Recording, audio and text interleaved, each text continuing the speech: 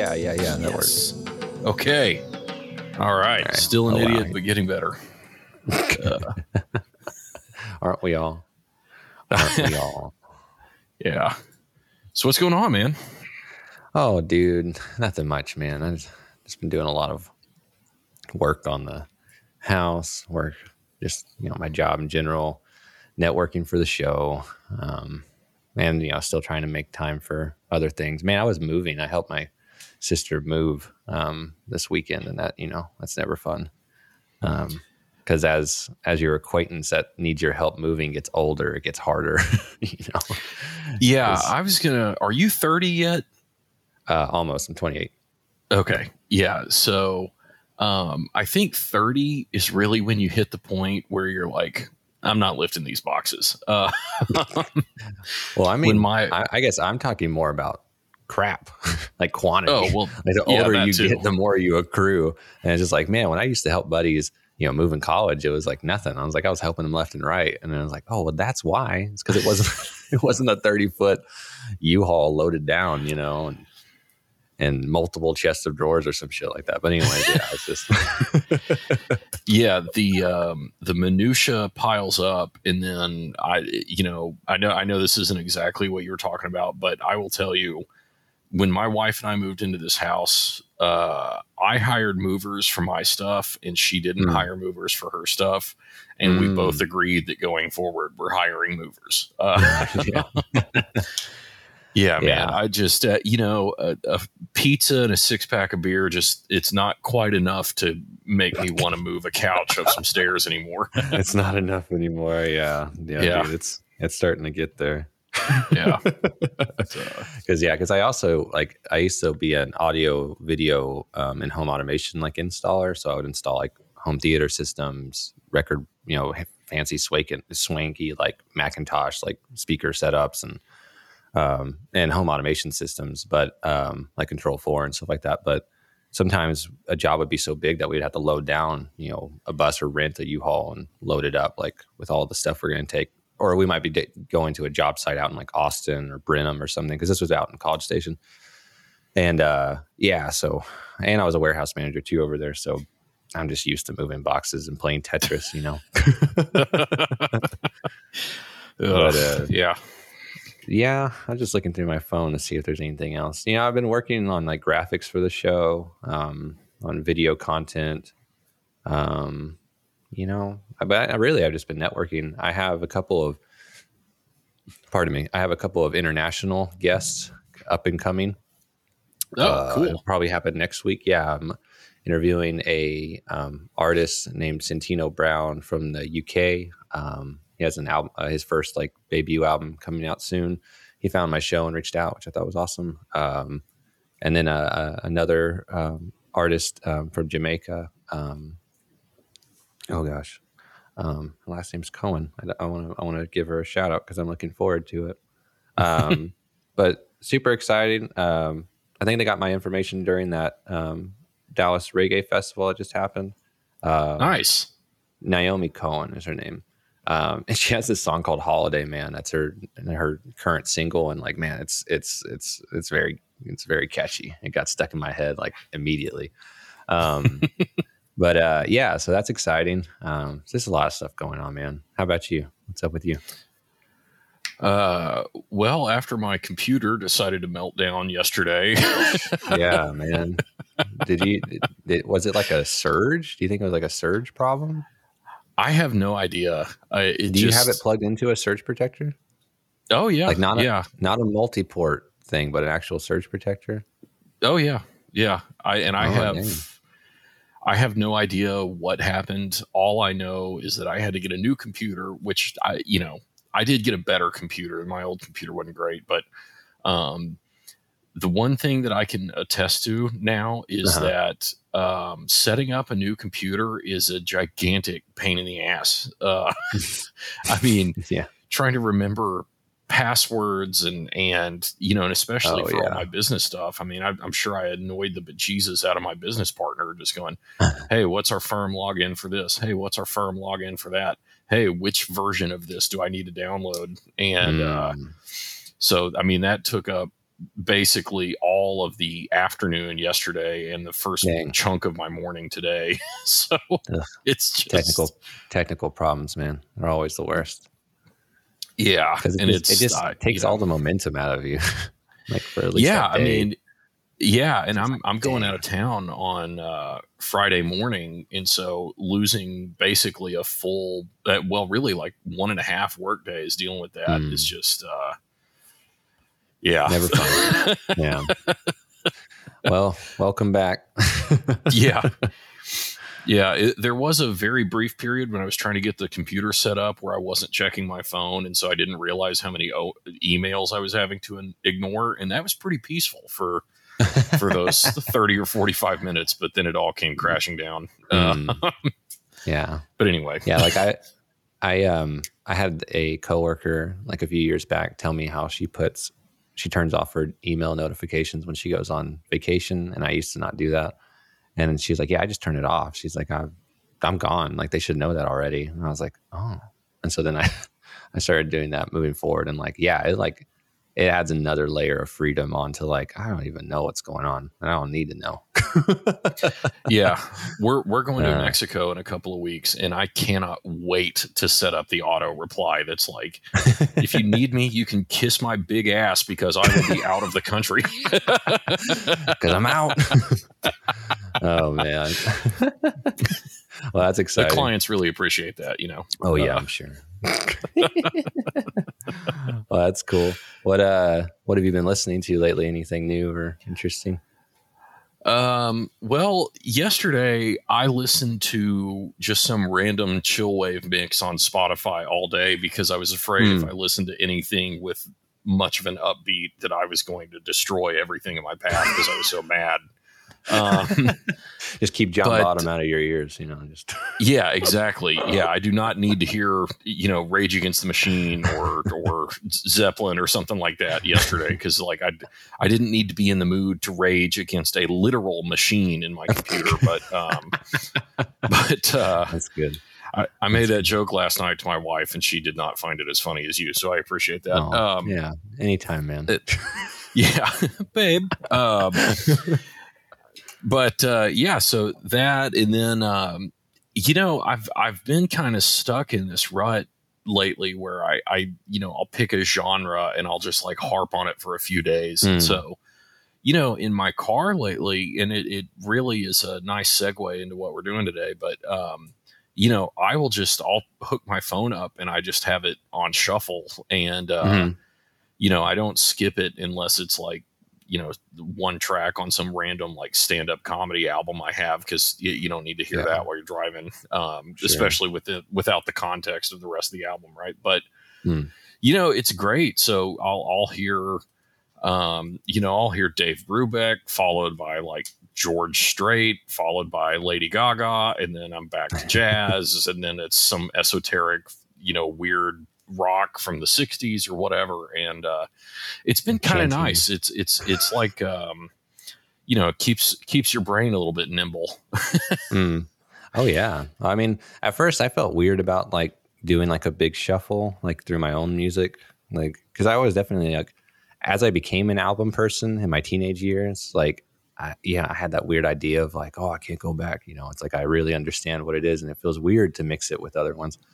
But then eventually I just started building up that habit, and I really liked it because it was, I don't know, it was my own radio station. I mean, like a good radio station like KXT, there's so much variety, and it's either local, it's worldwide, or it's major pop, or it just released, or it's an oldie, or it's a brand new song. You know, it's just all over the place, and not even talking about genres.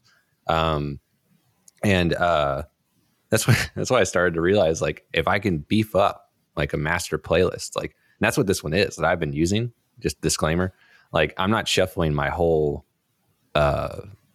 library because there's just so much in there.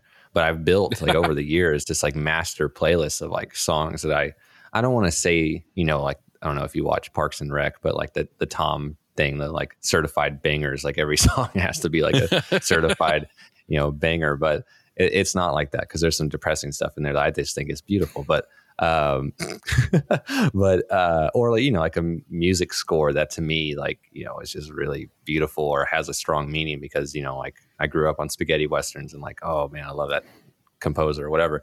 But it's great because it's like my personality, like, I don't know, in an abyss. Like it's just like full of just like genres of music and whatever. You don't know what you're going to get. And sometimes it's annoying because you're like, why am I getting like all this? Because sometimes I don't know what happens, but I just get the same songs. Like I'm just like, I just keep getting like Jack White, like all of his shit. It's not even the White Stripes. It's just him, or like something like that. But yeah, like what you were just saying though, every now and then, because I haven't been doing it lately because I've been really trying to research like new music and just staying on my toes of, being disciplined and researching and being studious more about music in general. Not just like media cravings for it or consumer cravings, but I love those little stretches of shuffle magic where it's just like, ooh, man, this invisible DJ is killing it tonight. It's just, it's like, I didn't even know I needed some, slow, cool jazz right after some Rage Against the Machine or like whatever. But yeah, that's always a great moment and something that, I haven't done until the last few years in my like music listening. That's why I've really enjoyed doing these things, the little shuffle roulettes, because I know I'm using this playlist of mine, but it has like thousands of songs. They're just preferred songs of mine because I have like even more thousands of songs beyond that. So I got to trim the fat somewhere. But so that's why if anyone ever listens to these shuffle roulettes, they're like, oh, Sam really knows like every single song. I bet he has them lined up. I don't. I'm just using a playlist that like there's thousands of songs in this playlist, and I've obsessed over all of them at some point. And so I'm just trying to draw out the knowledge that I can just from then. But yeah, that's cool. I've been meaning to listen to some more Brubeck since our last one, since you brought up that track one, because I listened to it. I'm like, man, I do remember this song.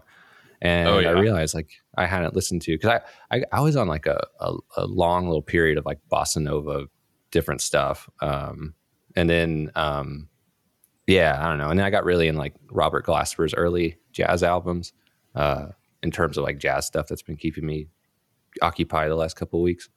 But I've been jumping around though, like a lot lately. Like you ever listen to Medicine Man Revival? That's a local group over here, like R&B and soul. No, I haven't, but I'm gonna. Oh man, yeah, you should check out their album War. It's phenomenal, man.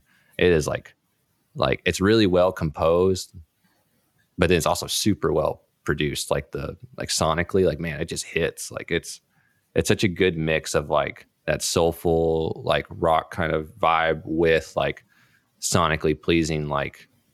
I don't know if you would call them 808s, but there's definitely like some hard hitting bass in there. That's really cool, like mix. And then the other day was the anniversary of the release of McCartney, Paul McCartney's solo album. So I was listening to that because that was released on the same day that was like 20 something years later in 1998. Linda McCartney died on the same day that album was released, which I thought was crazy. Oh wow! Yeah, isn't that nuts? That is nuts. I meant to shoot you a text because I saw that pop up that said it was the 50th anniversary or whatever of McCartney and whichever anniversary it was, and I was like, holy crap! And I spaced on it because that's the kind of person I am lately. But I did think of you for whatever that's worth. Man, that must have been why my ears were burning, but that day. But, yeah. but that album is really cool because like I champion McCartney a lot just because of his character, and his ethic, like his work ethic, but. I've always loved Ram. Ram has a very dear and special place in my heart, but almost to the same level is McCartney, just because it's such a achievement. I mean, to like be at the height of music and stardom, and then to be over it, and then also depressed that like you're over it, but then also you're not over it, but then your team is totally overworking with you, and like. Or working together. They're just all ready to do their own thing because they've proven it. And I mean, this is like one of the first lo-fi indie like albums. Like he took it home. He took it home. He's like, fuck this. I'll do it myself. I'm going to have my wife do the backing vocals, you know? It's like, I'll run the tracks here and take them back to the studio and finish it. And it's a stellar album. I mean, it has like tracks like Every Night, Junk. I love Junk, man. Like once I start producing songs, man, that's on my cover list. Like I have like a list of like songs that I definitely want to cover just to honor them, because they're almost spiritual experiences. And Junk is beautiful. That melody is just, I love it. Man, We Was Lonely, Teddy Boy, and then of course Maybe I'm Amazed. But it's just, I love that album, man. If I ever run into somebody that tries to talk shit about that album, it's going to be a rough day. You'll throw hands, as the youth say. Yeah. Thank you, Ben, our resident youth translator. Yeah, just trying to keep the listeners up on the slang from several years ago. You got your Urban Dictionary pulled up. Yeah, you might even say the album is on fleek. Oh gosh, now you're past your prime. I think that's out of rotation nowadays. It is. Yeah, I was in law school when that was getting popular, and there was a girl in one of my classes who said "on fleek," and then she showed me the video, and I'm like, oh yeah, that's pretty hilarious. But that was one of the first times I can remember just feeling ancient. Like I was sitting there, and I was like, "What is that? Gosh. Did English like steal that phrase for some other language, or am I losing my hearing?" And she was like, "No, it's just this slang from some stupid Vine that everyone picked up or whatever." And I was like, "Oh, okay." Got it. I was like, Vine, I recognize that one. I miss Vine. I do too, man. Simpler. It is. Times. My sister's really into TikTok because she's a middle school teacher, so she tries to keep up, right? And it's like it's too fancy. TikTok is too fancy. The beauty of Vine was people having to do these crazy cuts without all the weird filters. And right. Well, not that there aren't some great TikToks out there. But I think there's also a brilliance in just like I'm sure there's been a ton of messaging platform type of apps, social media apps that are equivalent to Twitter. But, Twitter limited you to a certain amount of characters. I remember that being kind of like a differentiator. And I just feel like people don't like limitations, but when there is a limitations, it gets attention. And when you tell people anything like, hey, just let me know when you're free next week, they're probably going to forget about you. But if you ask them, hey, can you do this next Thursday at 2? They're going to think a little harder. Just like the same thing with this stuff. If you tell them you only get 160 characters, they might want to think a little bit more and might consider the idea of the platform more. And so like with Vine, I don't know, you only had, 7 seconds? Something like that? Yeah, something like that. Yeah, and I just felt like there was some brilliance. So I forget that one guy, he exploded from that app. And like that dude was a brilliant comedian. Like he was, man, I wish I could remember his name. Short hair, mustache guy. I think he had a mustache. Something. I totally don't recall, but he was just blowing up, and his deal was that short, quick comedy, man, and he could get you, and like I just love that platform, man. I mean, nothing against the creators. I mean, they made a good product and they sold it and got away from that business environment. That's social media business environment, but I just like that one, man. I like Vine. I miss it. Yeah. Adam Goldberg is the guy I was thinking of. He's in Dazed and Confused, and was in like Saving Private Ryan and that kind of stuff. I remember him being an early Vine, proponent. User. Yeah. Now I can't recall, if I think about it, if it pops in my head, I'll bring it up, because I would definitely give this guy a shout out, because I used to watch all of his videos. I can't believe I'm not recalling it. But anyway, shout out to longtime listener and well-respected actor Adam Goldberg, who in Dazed and Confused just wanted to be honest about being a misanthrope, which is one of my favorite, very quirky, deep track lines from that movie. Another movie with a great soundtrack, but yeah, man. Let's speaking of sound, let's load every cylinder, start playing some shuffle roulette. Yeah. Kind of a dark joke there. Sorry about that. Let's see. I can start us off. I had it pulled up, but then I switched it to that McCartney album. All right. Shuffle. Here we go. Oh, hey, speaking of McCartney, I got a Wings song.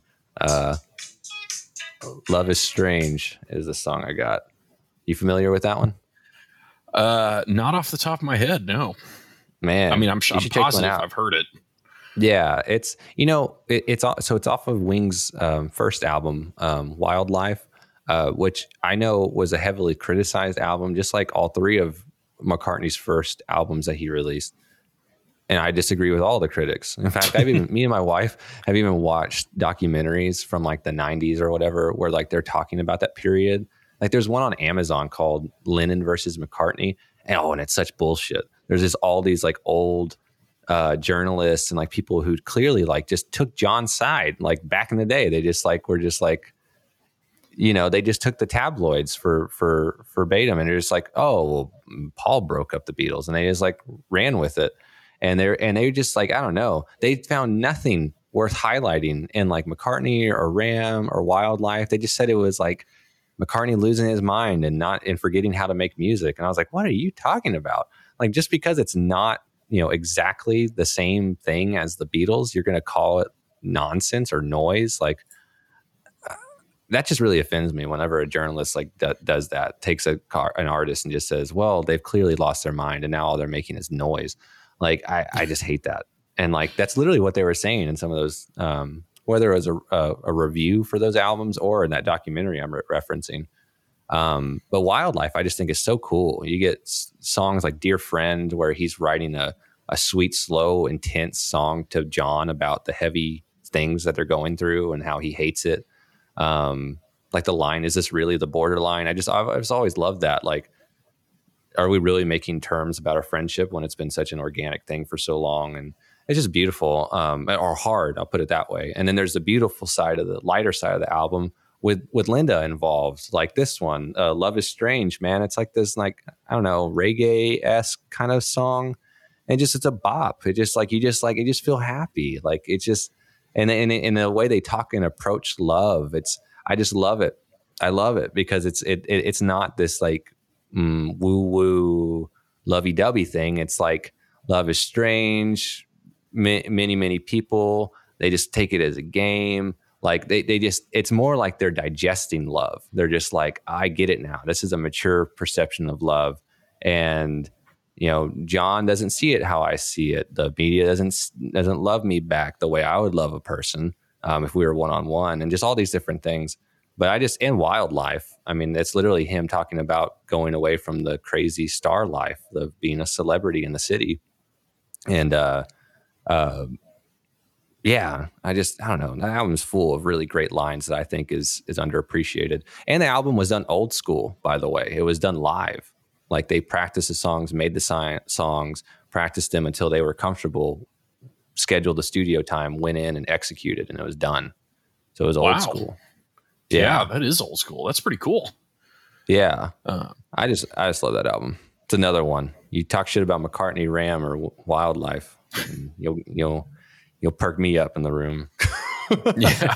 What'd you say? Well, I can remember taking art history classes in college, and we would look at these pieces of art, the Pietà by Michelangelo or whatever, the Birth of Venus by Botticelli or whatever. Mm-hmm. And, the professor, and I wish I could remember his name. He was, I think, the chair of like the art history department at A&M at the time. But, when in his lectures, he would always include contemporary reactions to those pieces of art. And every time there was always one person that was like, Michelangelo sucks ass. He's not as good as you think he is. This sculpture is just the same crap, And you think about that, it's like, yeah, that Da Vinci character sucks. I mean, and, who are you? So that's there's always there's always a critic. That's I always try and think of that If I ever have someone that's unhappy with something I've done, I'm like, yeah, well, there were people who thought the Sistine Chapel was badly done. So, right. That blows my mind. Yeah, I know. Right. But like, I had this, I guess it's probably because of my dad. My dad is a very romantic type of person. He likes to romanticize things and really get you elated about him. And he's a good salesperson. That's where I get it from. And and so I just have this mysticism, almost around like McCartney and Linda and just like that time period. And so it's so special. But then when I listen to it critically, I still think it's great, And so that's why, like, whenever people, like what you're saying, they still have a comment or whatever. I know, like, I'm still going to separate myself from it and still think like, well, I really just don't agree. Not just because I like it, but because, like, I think objectively it's still pretty good or different. You just didn't like the difference it made. And it would also blew my mind in like witnessing that is going back in time and reading like Rolling Stone articles from that release, or like from Venus and Mars, and then them just ripping it to shreds. And like, wow, like I thought that was a really fun album. Like not every track McCartney does has to be The Long and Winding Road or Let It Be or Yesterday. Like, give him some Why Don't We Do It in the Road? Let that McCartney just, have a moment, But yeah. Anyways.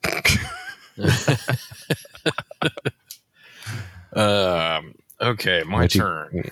What you got on your side of the tracks? Oh no, with my headphones on, the little camera doesn't recognize me on the phone. Okay, all right. I have an interesting one. This is the song Money, which spells money for those a little slow on the uptake, by Lyle Lovett, from the album Pontiac, which I believe, let me look, came out in 1987. So that album, Pontiac, very well received album. I remember when I was in Germany on a study abroad, I was talking to some Germans about music, and people over there mainly listen to like EDM. Like if you ask a German their favorite music, they're always like, said like house music, techno, whatever. And it's like, oh, okay. I thought that there was something lost in trade, because the first guy I asked, he was like, oh, I like house music. And I was like, what the hell does that mean? Like stuff you just play around the house. Yeah. It's like, I was like, is that like the song of the summer in American? Like, I don't, and he's like, no, it's a type of electronic music. And I'm like, oh, well, there you go. Speaking English better than someone who's been speaking it his whole life. But anyway, Money by Lyle Lovett from Pontiac. It's a cool song. It's a laid back kind of bluesy number that is, about people being greedy. Lyle Lovett is a Texan, a graduate of Texas A&M University, I might add. And, I didn't know that. Yeah. And he's, he had a relatively famous career for a point in the late 80s and early 90s. And in fact, he was either married to or dated Julia Roberts for a while. What? Yeah, because she lives here, yeah. Yeah, and Lyle Lovett's and I love Lyle Lovett. I'm not trying to knock Lyle Lovett. I've seen him in concert. He's got a good voice. Yeah. Great voice, good songwriter, good guitarist. But, his face looks like an old baseball mitt that got really waterlogged and then left out in the sun for several years and then run over a few times by a tractor. And which goes to show that looks aren't everything, because he still married Julia Roberts. But that whole album is pretty good. It was a little bit of a crossover hit. Lyle Lovett is seen mostly as a country guy, but he also, he did some swing songs. He did what you might call alternative rock songs. And it's just, he had a few songs that were just, if you would remove the one instance of a steel guitar being used in the solo, you would have no inclination that it was a country song, which is what I like about Lyle Lovett. But that whole album is great. It's got Money. It has a song called "Give Me Back My Heart." If I Had a Boat, which I think is the title track. Yeah, that's his first biggest track, one, yeah. which is a great song. Yeah. But yeah, so Lyle Lovett, MONEY, it's good. Oh, one thing I would be remiss if I didn't mention, classic lawyer movie, The Firm, starring Tom Cruise. Yeah. Has this song in it at one point.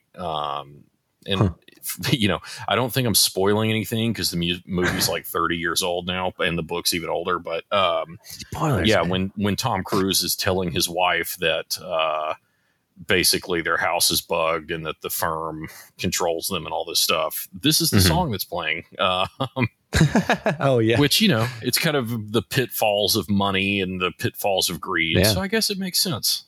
Makes sense. Yeah. But anyway, so there you go. MONEY, Cool. Lyle Lovett from the 1987 album Pontiac. Nice. All right. Let's see. Sorry, I was turning myself up a little bit. It's all good. I kept hearing this like very rhythmic noise, and I was like, "What the hell is going on?" And I realized that I have a loaf of bread making in our bread machine, and I can actually hear it all the way upstairs, which is wild. I mean, I could just barely hear it, but I was like, "Is that coming from Sam or me or what's going on?" Anyway, slight noise. The hell. All right. Yeah. So my next one is, I only wait for it to turn around. There he is. We Ain't Getting Any Younger, Part 1 by Jim James. Nice. Have you ever listened to this album, to Eternally Even? Yeah. I'm it's such a good big album. Jim James guy. Yeah, me too, man. Yeah. You know, obviously his creation and involvement with My Morning Jacket is enough to make me a fan. But for me personally, what convinced me that Jim James is worth obsessing over or, you know, keeping in my pocket of musical, you know, just people to just obsess over is when he did the For You Too album, the album in tribute of George Harrison. Yeah. I wasn't expecting that. And then 2, after that came out, and he did a second one too, actually, just to throw that out. But when he did that, I was like, oh my God. Oh shit. Like I see like the Harrison and like everything now. Like as soon as he did that tribute, I was just so enthralled. Like I was like, man, like that's so cool. Like I see, like I just became an even bigger fan. And then when this album came out, I was just gobsmacked, man. I mean, the Eternally Even, in my opinion, I have it on vinyl. I have it on the colored vinyl version. I think that came out in 2015, 16. I think it was 15. It was probably my album of the year. Like it was at the top.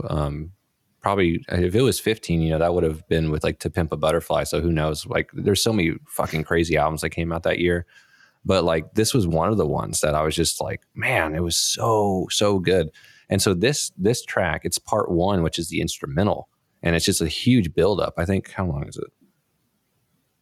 Yeah, it's like a 6 minute, over like a 6.5 minute long like instrumental, and it's epic. It just keeps building and building and building, and then you get to part 2 of We Ain't Getting Any Younger, and then he throws the lyrics on it, and you're just like, oh shit, this is epic. Like he's fucking laying down the law. Like he's smacking you with some knowledge. Like it's just so good. And his, I mean, that whole album is phenomenal. Like In the Moment.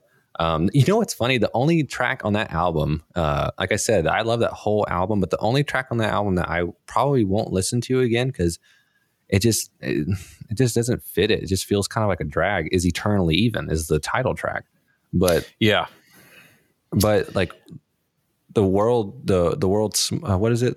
The world's smiling now. In the Moment. Yeah. Man, that whole album, man, is just like super good. But the title track's the only one I kind of like skip over. But man, that thing is a force. Like, oh yeah, woo. Yeah. No, it's a good album, and yeah, Jim James, he does some great stuff. I love his work with Monsters of Folk, and then then of course My Morning Jacket is great. Evil Urges, I think, is one of the more underappreciated albums, which I don't know. It's great album, great band, great man, great song. Yeah, man. Well, I don't know. Yeah, he might be an asshole. I don't know if he's a great man, but he seems like a nice guy. Yeah. I don't know. When you see that an artist can collaborate time and time again with all sorts of varying people, I don't know. That starts to prove that they must be some form of good person. Either they have a phenomenal manager or they're a great person. Yeah. Yeah. No, I think you're exactly right. All right, man. What you got?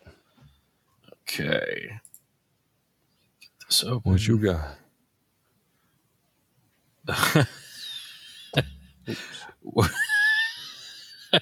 Hang on. No, okay. Sorry, I got back-to-back stand-up comedy routines, and I was like, it's Mitch Altogether by Mitch Hedberg. So I got To Tell the Truth, Derek and the Dominoes. Derek. Yeah, so I don't even know where to start. The song is great. I believe it was an older blues standard. I could be wrong. But I just want to take a second to talk about Derek and the Dominoes. Because when people hear Derek and the Dominoes, they think of Layla, right? Right. And maybe, some of the hardcore guys will maybe think of like Bell Bottom Blues or their cover of Little Wing or whatever. Yeah. But let me tell you, man, Derek and the Dominoes rules. And that's one of those, I can't remember if we've talked about bands that just released one album that you definitely want more of. No, we haven't. But that'd be a good Derek topic. and the Dominoes is there. And, along with Eric Clapton, you had Duane Allman playing guitar and just great. But To Tell the Truth is a little bit more upbeat. It still is that classic kind of bluesy whatever that you would expect from any sort of Eric Clapton it's project. super good. But I think with Allman's involvement, I think it just kind of really moved it that way. Well, and my dad recently just told me the story about how Allman got involved with that group. Is that he was playing near I can't remember specifically what the city was, but it's somewhere near where Clapton was, and someone just said, you should go see this guy. And so Clapton goes and sees him, and then he goes and interacts with him and asks if he would want to play sometime. And he's like, "What? Me? What are you talking about?" And he's like, "I just go and just do my thing." And he's like, "Yeah, and what you do is crazy." And so they saw him play, and then afterwards he asked him again, like, "Will you come play with us?" And then he did, and that's how he ended up being involved. And it was literally the week after what would become Derek and the Dominoes, the session people were on All Things Must Pass with Clapton. Right. they were all with George and at the what's his property called? The castle. Whatever park. Yeah. Anyways, but they're all out there, doing the album, and then once they do their parts, they break off, and then that's when they run into Allman, and then Clapton wants a new outlet that's not under the name Clapton, and then that's how you get Derek and the Dominoes. Yeah. I'll keep this very brief. I saw the Allman Brothers in probably 2008 or 9. Duane Allman was long dead, but, and I know people who are really, really into the Allman Brothers, and I get it. I mean, I've never been just a huge Allman Brothers. Like, I like what I hear, but, whatever. But, I saw the Allman Brothers. They played a venue called Wolfpin Creek in College Station. And I had a friend who lived in a townhouse where you could see the Wolfpin Creek stage from his roof. Oh, and we got a ladder. Wow. And we all got up on the roof and we're watching this concert. And, A&M is a big engineering school, and a lot of my friends are engineers. I suck at math, so I was never going to be an engineer, but a lot of my friends are engineers, and one of them had rigged up a pulley system where this friend of mine's girlfriend, who did not like the Allman Brothers, she could open beer and then put it in a cooler that was attached to this pulley system, and we could just pull beer up on the roof. And, we were all 21, he said, with massive quotes around that age. So, we could drink 6 or 7 or 12 beers and not have to get up and pee every 5 minutes. So we didn't have any precarious trips up and down the ladder. But yeah, I mean, without Duane Allman, I'm sure it was not as good as it could have been. But, the Allman Brothers, even then, they were all in their 60s or whatever. They put on a great show. And I think Derek Trucks was playing with them by then. So, still got someone who could absolutely shred on lead guitar. Yeah. And it was a lot of fun. But yeah, that's my my one Allman Brothers story. But yeah, so to tell the truth, Derek and the Dominoes from Layla and other songs, or whatever that album's called. Nice. It's a music podcast, you can tell. Whatever that album's called. Whatever. All right. Next. Okay. I have For Emma by Bon Iver. It's off of their first album. So I know most people, when they think about this album, if they're familiar with it, they think of, Skinny Love, or like, I know like a fan favorite is like Stax. That's another one. But for me, I've always loved For Emma. The horn part of it just really brings out this more like, because the horn, you have two different horns. You have this horn that's like right in your face, very bright, and it's a part of the I think it's a part of the rhythm. But then you have like this background horn that's really drawn out and has this effect on it that makes it more, it's probably like some form of reverb, but it's just very ethereal. And so it's almost like the same like vibe you would get from like that really spacey, like epic sounding like slide guitar in a song, that just holding that one note and just dragging it across. Same thing with the horns. It's just spanning in the background. It's just, and it's just such a, man, it just really captures a spirit of like that kind of like, you're just really considering a lot. Like it's an album about him moving on from a past relationship and coming to terms with it and all these different things. But like, this is the song that's meant for her, and it's more of a declaration. It literally starts off with "Go find another lover." That's the first line, and like, but it's not in like a brutal way. It's more in a like, this is a part of life. It's complicated, beautiful, and diverse. And now this is the new chapter. You go do you. I'm going to go do me. And let's talk about it. It's just more like a report rather than a process, rather than like, I'm going to talk shit, or like, I'm only going to talk about the bad things that happen to me. It's more reflective. And it's just a very, I don't know. It's just got a really interesting feeling to it. It's a great album, but I've just always loved For Emma, primarily for the tone of those horns involved. But yeah, killer song. I do enjoy a well-used horn. I think in broadly commercial music, and I don't want to call Bon Iver pop or anything, because I don't think I think that's too broad a brush, right? But I think outside of like jazz and classical music, I think it is very easy to get heavy-handed with horns.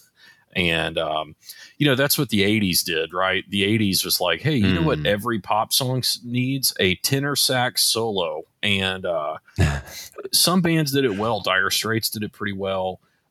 Most bands sucked at it. And there are a lot of really bad horns in the 80s. And so yeah, I'm always appreciative of anyone who plays music that is really meant for more of the general population than, anything by John Philip Sousa. And, I appreciate when a horn is used subtly to the perfect effect. Yeah. And because it's us and we have to talk about the Beatles, like Got to Get You Into My Life. I think that was another great use of a horn section in a song that was meant for just a short little more of the public burst in the background. Yeah. Yeah. Right. So that and again, just to get our McCartney commentary that's due. Like, yeah, that's one thing I've always liked about how like he arranges horns, is it's not oversaturated most of the time, unless we get into the 80s. You know, there might be too much coke involved, but there's just like, I don't know. It's a great balance. Or I'll put it this way too. It's probably George Martin. You know, he probably taught McCartney a lot of shit, and his involvement. I mean, just thinking about the epicness of like Live or Let Die. I mean, that had Martin on it, you know, and like just the complexity and the epicness, you know, and that's very dense. But to take it like what you were saying, Got to Get You in My Life, just a short little bit, just to add, you know, add a little bit more vibrance to the song. But you got to do it right, you know. You keep it balanced. Got to do it right. Okay. Let me see here. All right. So I got, fun. Okay. I got Take the Fifth by Spoon off of Girls Can Tell. Have you and I talked about Spoon? Are you a Spoon guy? I do like Spoon. It's an Austin band. I don't think we've talked about them though. I think this might be the first time we've talked. Maybe in person we've brought them up, but on the show though, this has been the first time we brought them up. Yeah, I'm a big Spoon fan. I love was it Gaga? Whatever. Yeah, it's like ga ga ga ga ga. You just start saying God until someone cuts you off. That's the like, name of the album. Spoon band. Yeah, yeah. The black and white cover, you know that one. Yeah, that one. And what's the one? The thing is about them, I'm like, I know so many other songs, but it's hard for me to remember like what the albums are. Like I can see the album cover. Like the one with Beast and the Dragon Adored, or that one might be Gimme Fiction. Gimme Fiction is that one. And then the one with the hand with like the floating like little cloud in it or whatever. Like I know that one. I can't tell you what songs are, but if you played off it, I would know all of them. I don't know what that is. I don't know why I don't have them cataloged very accurately in my brain. I don't know what that is. I'm the same but way. I'm super familiar. Yeah. I'm the same way. I didn't get into Spoon until I was a freshman in college, and I spent a lot of time in Austin, and one of my good friends was a big Spoon guy, and it was great. And then I saw them at ACL, and I felt terrible because they were on the like west facing stage at like 5:30, and so they were staring directly into the sun. Oh, and this was back when ACL was in September, and so it was hot, and it was a terrible set. I mean, they really sounded bad. Not to derail you, but you know, just a similar experience that like I feel bad for, but they rocked it and they didn't give a shit. Was, man, we saw Run the Jewels. This was like 5 or 6 years ago. We saw them perform almost in the same exact scenario. Like the sun was just like, just like right on them, right on the stage. And Killer Mike and LP are up there wearing all black hat and everything too. You know, Killer Mike's a big dude, man. He was running through water bottles like left and right, you know, and like I was like, man, those dudes are like melting up there, but they were giving it, man. They were giving it out. That energy was just busting. But yeah, I just remember thinking the same thing. It's like, dang, that's like that prime melting time right there. Well, I had told myself for a couple of years after that, I'm like, I need to see Spoon again because that was just bad conditions for a show. And then I did get to see them, I think in Houston, maybe, I don't know, but it was an indoor show and they put on a much better set that time. But so Take the Fifth, kind of a fun thing now that I'm a lawyer, and that's kind of a lawyery phase, but a lawyerly phrase, I guess. But it's on Girls Can Tell. Girls Can Tell was an early 2000s one, and it's a cool album. Like a lot of Spoon albums, the sound is a little bit different. Spoon's definitely got a sound, but they're good about tweaking it just enough from album to album to where it doesn't get really, really repetitive. They're kind of like Beck, where like they still stay in that kind of pop-ish vein, like pop-ish alternative, whatever. But then every album they turn it on its side somehow. Like Beck you can never guess what's going to happen. Right, exactly. And Girls Can Tell is a little bit of a mellower.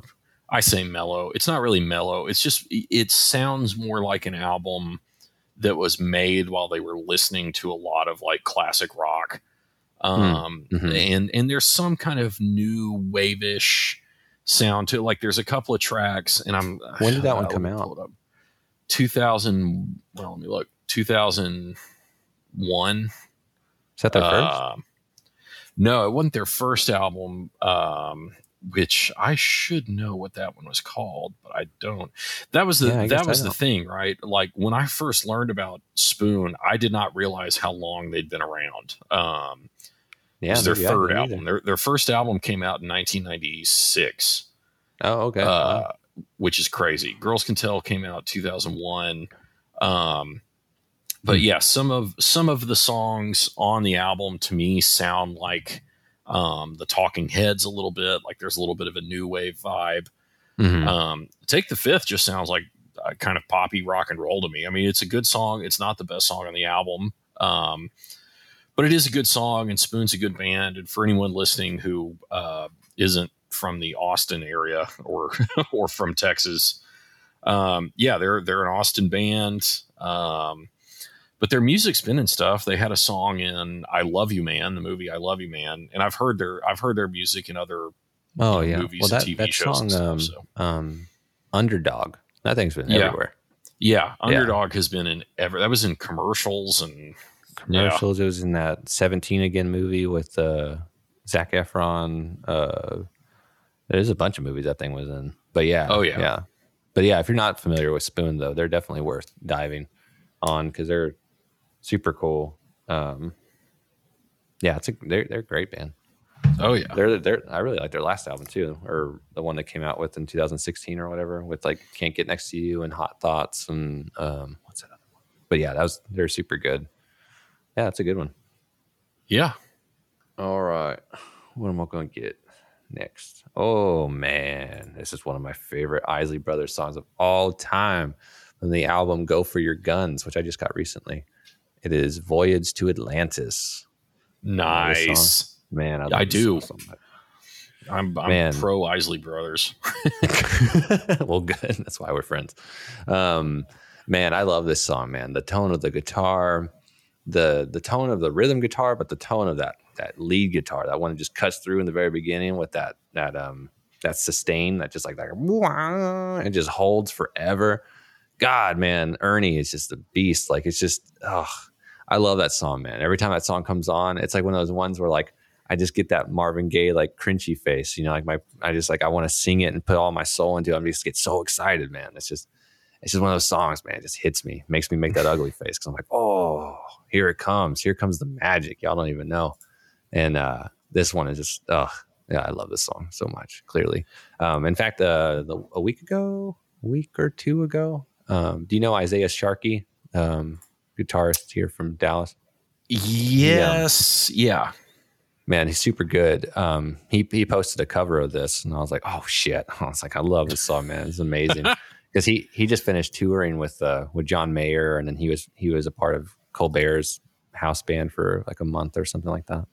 And then he just played that little recording of him playing that song. I'm like, yes, like that is an amazing song. Like it's just, you know, it's like when you see one of those people that you really respect the song that's kind of like in the shadows a little bit. You're like, oh fuck yeah, and like vindication. Like, but this song is epic, man. I mean, this is another. You know what? Truthfully, this is another one of those songs on my short list of like cover songs. Like, if I ever got the opportunity to really try and take a strong swing at it with a band, it's like, oh, I just love this song so much. The whole album, "Go for Your Guns," is epic. You like the Isley Brothers, but you don't know that album, then you don't know the Isley Brothers just yet. Like, oh, I love that album so much. Anyway, man, this is awesome. Sorry, my dog is being needy, as dogs do. Hey, buddy. Okay. Well,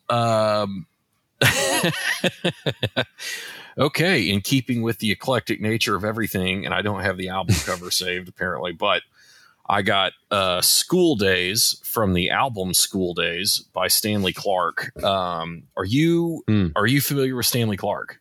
No, I'm not. Okay, so Stanley Clarke, I don't even know if he's still alive. I would assume he is, but I have no idea. He was a jazz bassist, and he did a lot of really cool kind of funk jazz fusion stuff in the 70s. A lot of things like I don't know, almost like the Mahavishnu Orchestra, or even the Weather Report.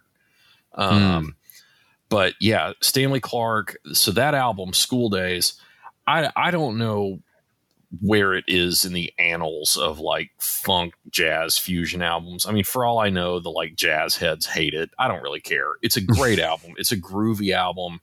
School Days is the name of the album. The title track is fantastic. It's one of those albums that you can put on and do just about anything, you know. It just has a great soul to it. I like to put it on when I'm cooking. My wife doesn't like that, but that's okay. It's just a cool album, and I think that I think when you get a bassist who also can write music and be a band leader, I think that bassists tend to be very good at emphasizing rhythm, right? I mean, because they're part of the rhythm section, and so, but they're also a part of building the melody. They're like, they got their hands in both pots.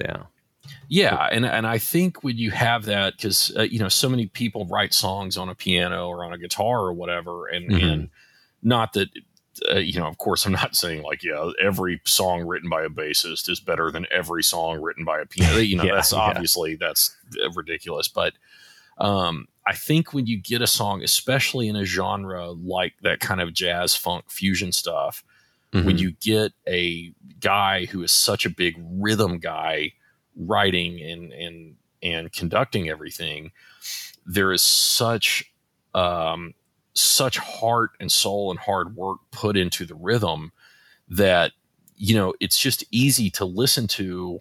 But not in a way that you would say like easy listening music is, right? It's just the rhythm gets kind of into your soul a little bit, and before you know it, you're bopping along, and you've kind of got everything. And then the stuff that happens on top of it, the lead musicians taking their solos and whatever.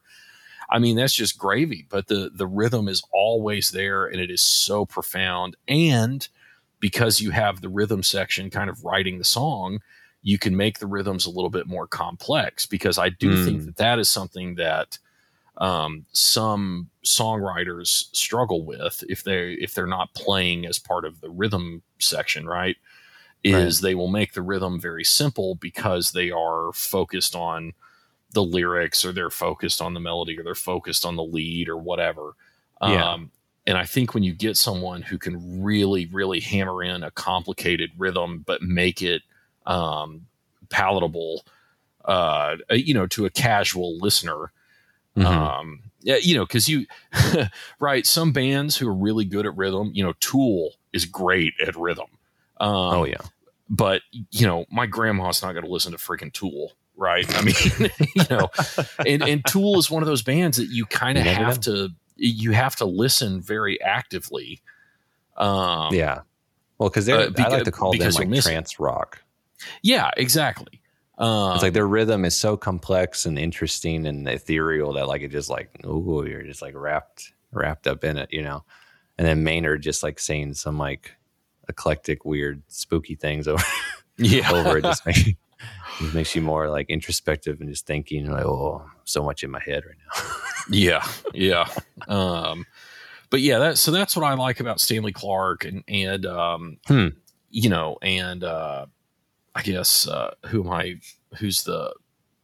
thinking of? Willie Dixon, blues artist that mainly played bass, which is why Led Zeppelin copied so many Willie Dixon songs, just because they had a rhythm section that that was comprised of John Bonham and John Paul Jones, who were two of the best to ever do what they did. And so Led Zeppelin could take some of those really kind of complicated rhythms, but make them easier to swallow. So School Days, Stanley Clarke, 1976 is what my phone says. I have the track, but I don't have the album. You listen to that. Oh, yeah. well, give it a listen, man. It's Nice. it's great. It's phenomenal. Cool. Yeah, I'll check it out. All right, you want to do like one more each or something? That works for me. Cool. All right, next up. Oh, cool. This is actually one that I've it's been brought up on the show before. Me and my buddy Kevin talked about it. The song is From a Window Seat by Dawes. The album is called Stories Don't End. This is probably my favorite song off the album. The album itself has, I think it's like almost perfect end to end. Like just listening off some of my favorites. Just Beneath the Surface, From a Window Seat, Most People, Stories Don't End, and then the reprise of Just Beneath the Surface is super beautiful. Or From the Right Angle, that's awesome too. But man, From a Window Seat is just such a great story song. Like he literally must have written it on a plane. Like he's talking about like sitting on the window seat of a plane, like all these things that would go through his head at the time, and all these things he's observing and comparison he's making about where it comes from, and like the origins of like social interactions and certain random things. It's a very kind of random song.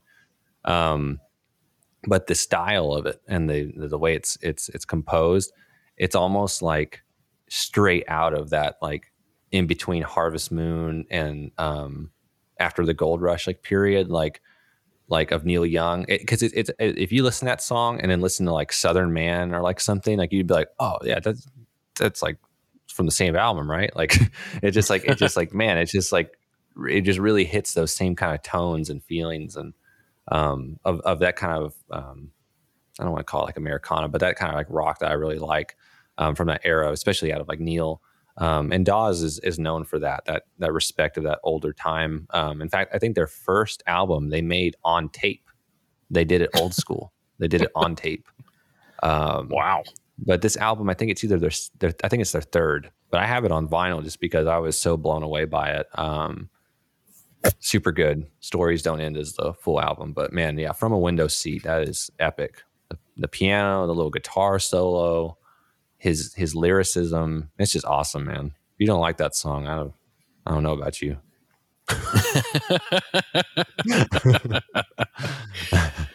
Oh man. Okay, one more from me. Okay, well, I got Nirvana's version of the Man Who Sold the World. I knew that just hearing the first little. Yeah, I didn't want the mic to pick that up because I don't want Nirvana's people fine. Coming after you. But yeah, so I don't there's not a ton to say about this. David Bowie's version is genius, and personally, I think Nirvana did a great job with it. Yeah. It's from the Unplugged album, which was recorded right before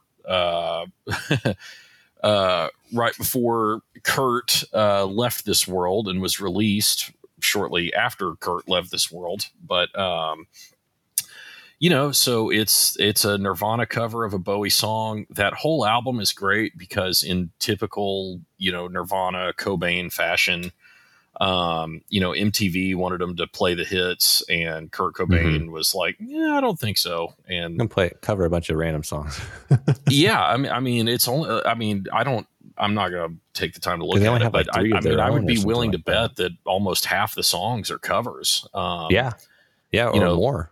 Or something yeah, like that. and possibly more. Yeah. So, David Bowie and the Meat Puppets and Leadbelly are the ones that come to mind, but they did a couple different Meat Puppet songs, including a few with guys from the Meat Puppets on stage with them. So, by the way, know that. That's cool. Meat Puppets is a disgusting band name. Like I know, right? It might as well just be called like Moist over and over. It's just a gross sounding.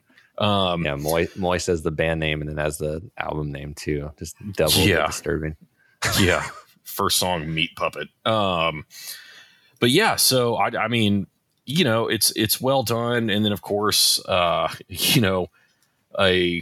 much younger but just as cool Dave Grohl on drums, which is always fun. And then the 8 foot tall, whatever his name was, on bass. I always feel bad that I can never remember his name. I really do. I feel bad. I'm very sorry. Nirvana bassist. I know you're listening, and I'm really sorry, but yeah. So there you have it. The Man Who Sold the World, Nirvana's version, unplugged, 1994. I'm gonna guess 4. Yeah. I have an idea that song opened up the gates to the rock crowd at the time, going back in time, into Bowie. I feel like that opened up, because I remember having a conversation with people when I was in high school, like kids my age, and they're trying to like beef up, Nirvana's rep, or be like, man, no, rock's hasn't been the same since them, or like whatever. And then they would bring up that song, be like, yeah, man, this is on their greatest hits because it's one of their best songs. I'm like, that's a Bowie song. They're like, that's a Bowie song. And I'm like, yeah, look it up. And then and like I really have an idea that like those covers that they did with their fans, like, oh, is that a new song? And then they look into it and like, oh no, that's an old song. And you get a better idea of like what music they listen to, but also like, I don't know, like Bowie at that time might have just been thought of like the 80s pop guy. Like he was Ziggy at one time, but now he's just the pop king or one of them. And to look at a weird, especially his version of Man Who Sold the World with that, I think it's a phaser or a flanger on his voice or whatever. It just has it feels so weird, and it's supposed to be that way because that's how he was, his eccentric character that he built in those late 60s. That's what it was. He wanted that weird stuff. And that's why I love The Man Who Sold the World, the album, is because it's such a cracking open of like an art and rock scene that was like on the cusp. And like, it wasn't even like, he was super in the scene like of music, but like, I don't know. I wasn't thinking that he would be one of the early adopters of it, but he was like that hard rock type of style and that weird type of writing, like that psychedelic, just odd approach to building stories or what you're going to talk about, just themes, but yeah, that's a classic track. And a classic unplugged too, probably like the most popular one maybe, but yeah, I would think so. That cardigan he's wearing, that green cardigan that Cobain's wearing, he bought that from a homeless guy outside of the venue right before the show happened. No, but that is not even a little bit surprising. Yeah. That was the story, is he like went in and it was like colder or something than he expected, and he went out to take a smoke and then just told the guy that right outside that he'd give him some cash, and there it is. Random. That is very random. It's crazy. Wow. But yeah, man, that's nuts.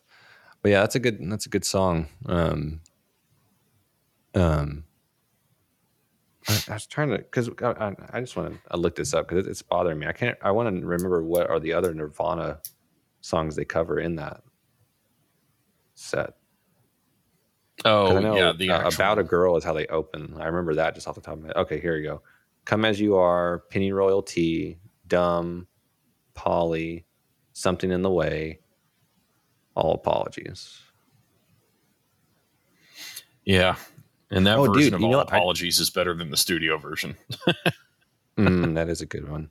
Dude, I just watched The Batman. They just added that onto HBO a couple of days ago, and I just watched it for the first time yesterday. And they use Something in the Way in that movie. I thought it was cool. I was always liked that song. Yeah. He recorded the vocal part of that song just sitting in the control room. Like he was just sitting there just practicing, and then they just captured it right there. It's like, good enough. Sound City. Let's do it. Hey, if it works, it works. That's a great documentary. That Sound City documentary. Yeah. It's a good one. Well, man, this was fun. Jumped around a lot. Yeah. Yeah, man. As always, great time. And it's a nice hour and 10-minute distraction from the work that I have to finish this afternoon. So I appreciate that. Yeah. Same here, unfortunately. But yeah, dude. I'm glad we can do it, and we'll keep it on. Yeah, we'll need to figure out a good topic for next week. We have some good ones left. So stay tuned. Thanks, Sam. Yeah, dude. Catch you later.